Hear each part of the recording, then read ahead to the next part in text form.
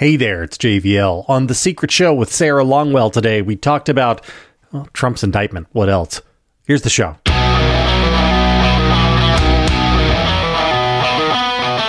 Let's talk about what the indictment means for Ron DeSantis. Let's just take it from Ron DeSantis' world.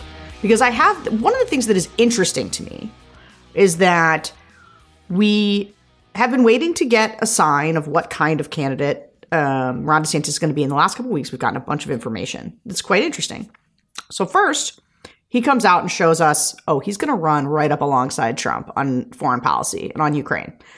And then he gets yelled at by Republicans. Okay, so we also learned that the dynamic is different with DeSantis than it is with Trump. They're going to be willing to yell at him for his positions. And then he walks it back, right? Or he starts he pretzels. He's like, he's a war criminal. Right. Okay. So, all right. Okay. Ron DeSantis can get bullied around a little bit, pushed around a little bit. Doesn't quite know who he is. Got to do a little cleanup on aisle 2024. Okay. Now, then we have shortly thereafter, we have Trump announcing his own indictment and imminent arrest. We can change before it actually happens. And when Ron DeSantis is asked about it, he says, I'm not going to do anything. I'm not going to interfere. Soros-backed DA, bad, but I'm not going to interfere. Well, then the MAGA world starts yelling at Ron DeSantis. How dare you? You're not doing anything. Look at you. So then when Donald Trump the indictment gets released, or I guess it's not released, but reported on. Yeah, it's been leaked. It's been leaked, right? So we know what's happening. DeSantis says, oh no, I'm interfering. No extradition and sanctuary state. The free state of Florida will not extradite Donald Trump. So you can be pushed around by the MAGA base and change your position. Here's the thing for Ron DeSantis. If Ron DeSantis on the first go round, and I'm Monday morning quarterbacking, you can see it sort of clearly now. If he had come out and said, if they try to take Donald Trump, I will not participate because I'm in charge. I'll protect Trump. I'm the alpha here, right?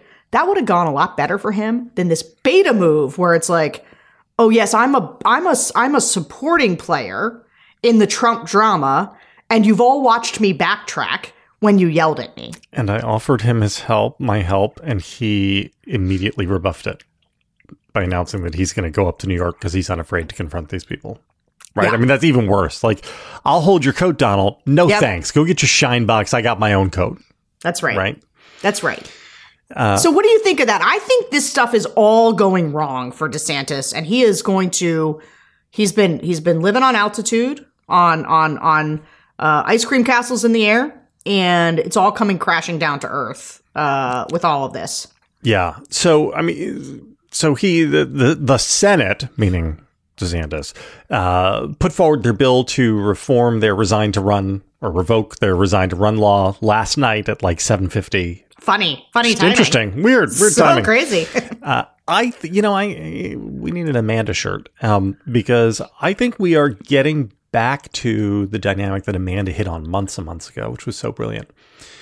DeSantis is sort of sliding back from being the potential challenger to just being the understudy.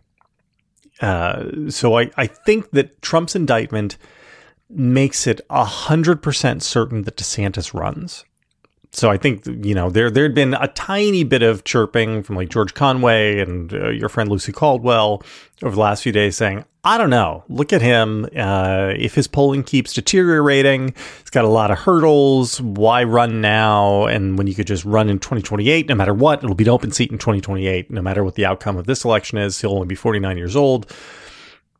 And I could see that. I think it's wrong from DeSantis' point of view. I think he has to run this time anyway. But that doesn't mean he wouldn't have believed it. I think Trump's indictment says to DeSantis, I have to be there because what if everything blows up? What if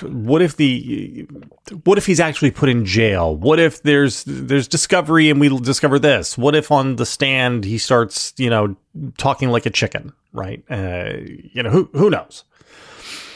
So he has to run. Then half the Republican base will start speaking chicken. Speaking in chicken tongues. Yeah. So I think this means DeSantis is pushed that he has to run, but his role becomes almost explicitly as an understudy at that point. Because what is his contrast, right? This is so I won't even fault you for not reading it because it hasn't gone out as we are. No, we haven't. Oh, this one, today's. Because today's isn't out yet. I read your why DeSantis should run. But let's pretend Donald Trump has been indicted. This becomes the story about the campaign. And fortunately for Trump, it becomes a forward-looking story, an argument for his candidacy, and not the backward-looking 2020. Right. It's a great point. Yep, it's exactly we're no longer talking about him getting screwed in 2020. We're now talking about him getting screwed right now today. And the way to remedy this is to vote, because when they're coming after Trump, they're really coming after you.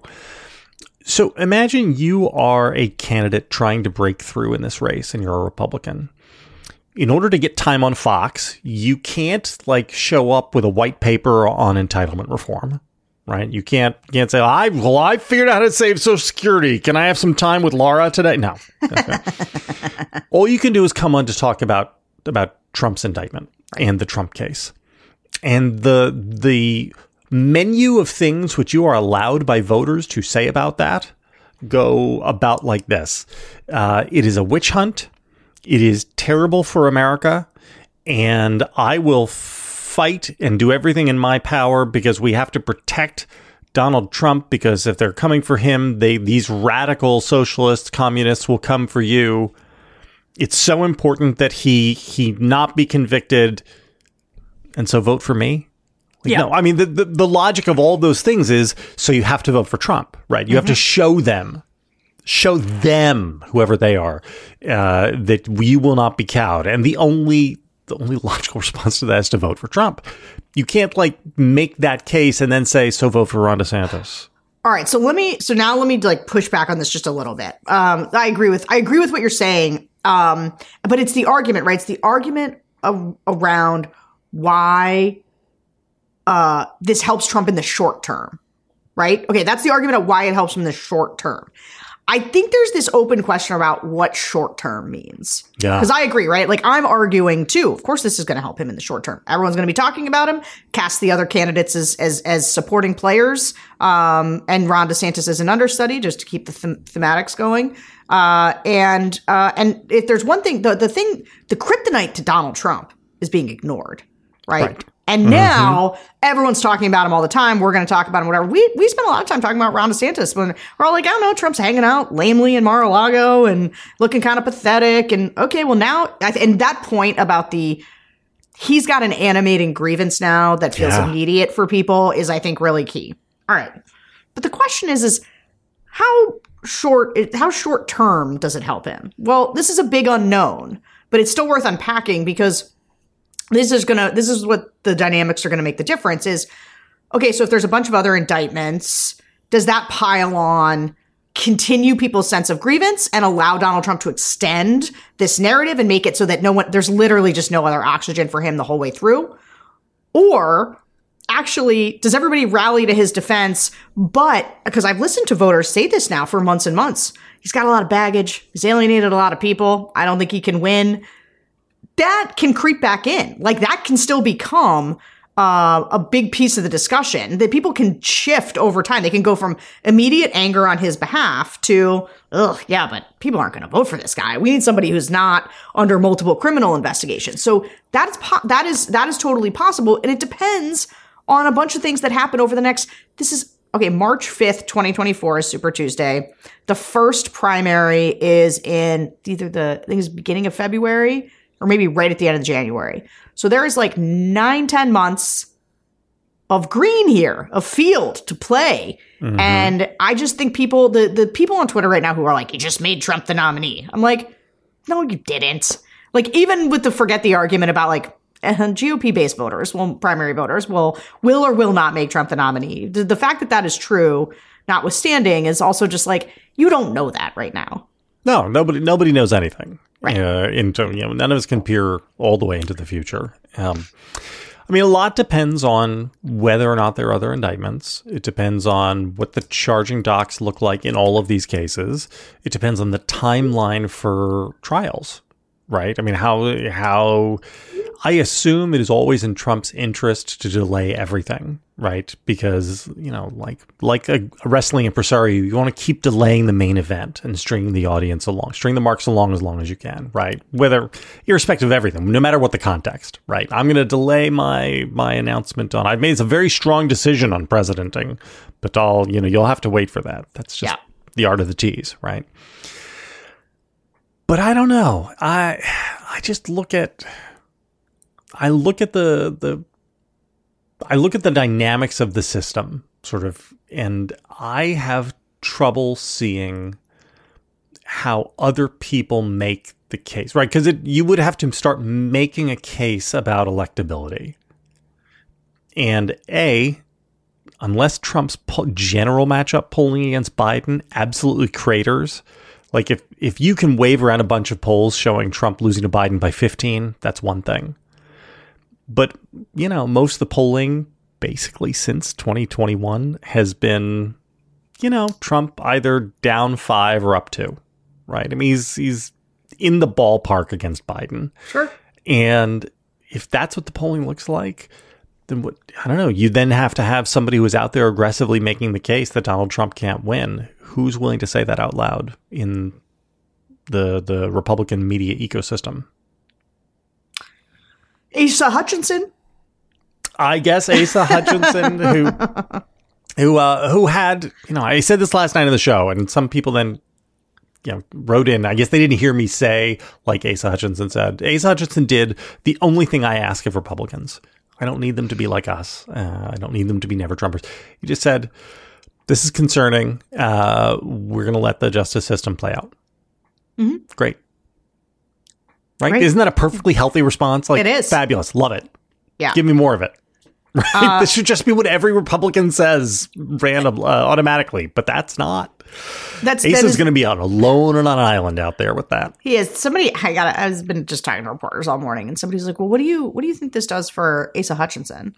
And I was like, it makes a bunch of the never Trump, the 10% of sort of really anti-Trump Republicans in the party go, oh, look, Asa Hutchinson's here. Fancy that. Look at this. So, they were like, well, is anybody going to go after him for this? And then, the other one is Chris Christie could try to make some hay out of this, since he has decided not so much. We haven't seen so much evidence of it yet that he's going to be an attack dog here. Pence is going to continue to put himself in the sour spot by saying both things every time. Pence said that this was outrageous. An outrageous travesty, but also that Donald Trump should absolutely not be the president again. Has Christie said anything about the indictment? I don't think so. Youngkin has. All right. So don't tell me what Youngkin said. You and me right now, I'll bet you $5. Christie says, I was a prosecutor. This is absolute overreach, travesty. This guy up in New York doesn't know what he's doing. Maybe. Yeah, sure. What if that's true, though? Like, here's the thing. I'm not a lawyer, and I don't know. I've seen serious people, not partisans, also suggest, like, this is not the one to get him on, primarily because it's not the kind of thing that's usually prosecuted as a felony. And so it looks trumped up, to coin a phrase.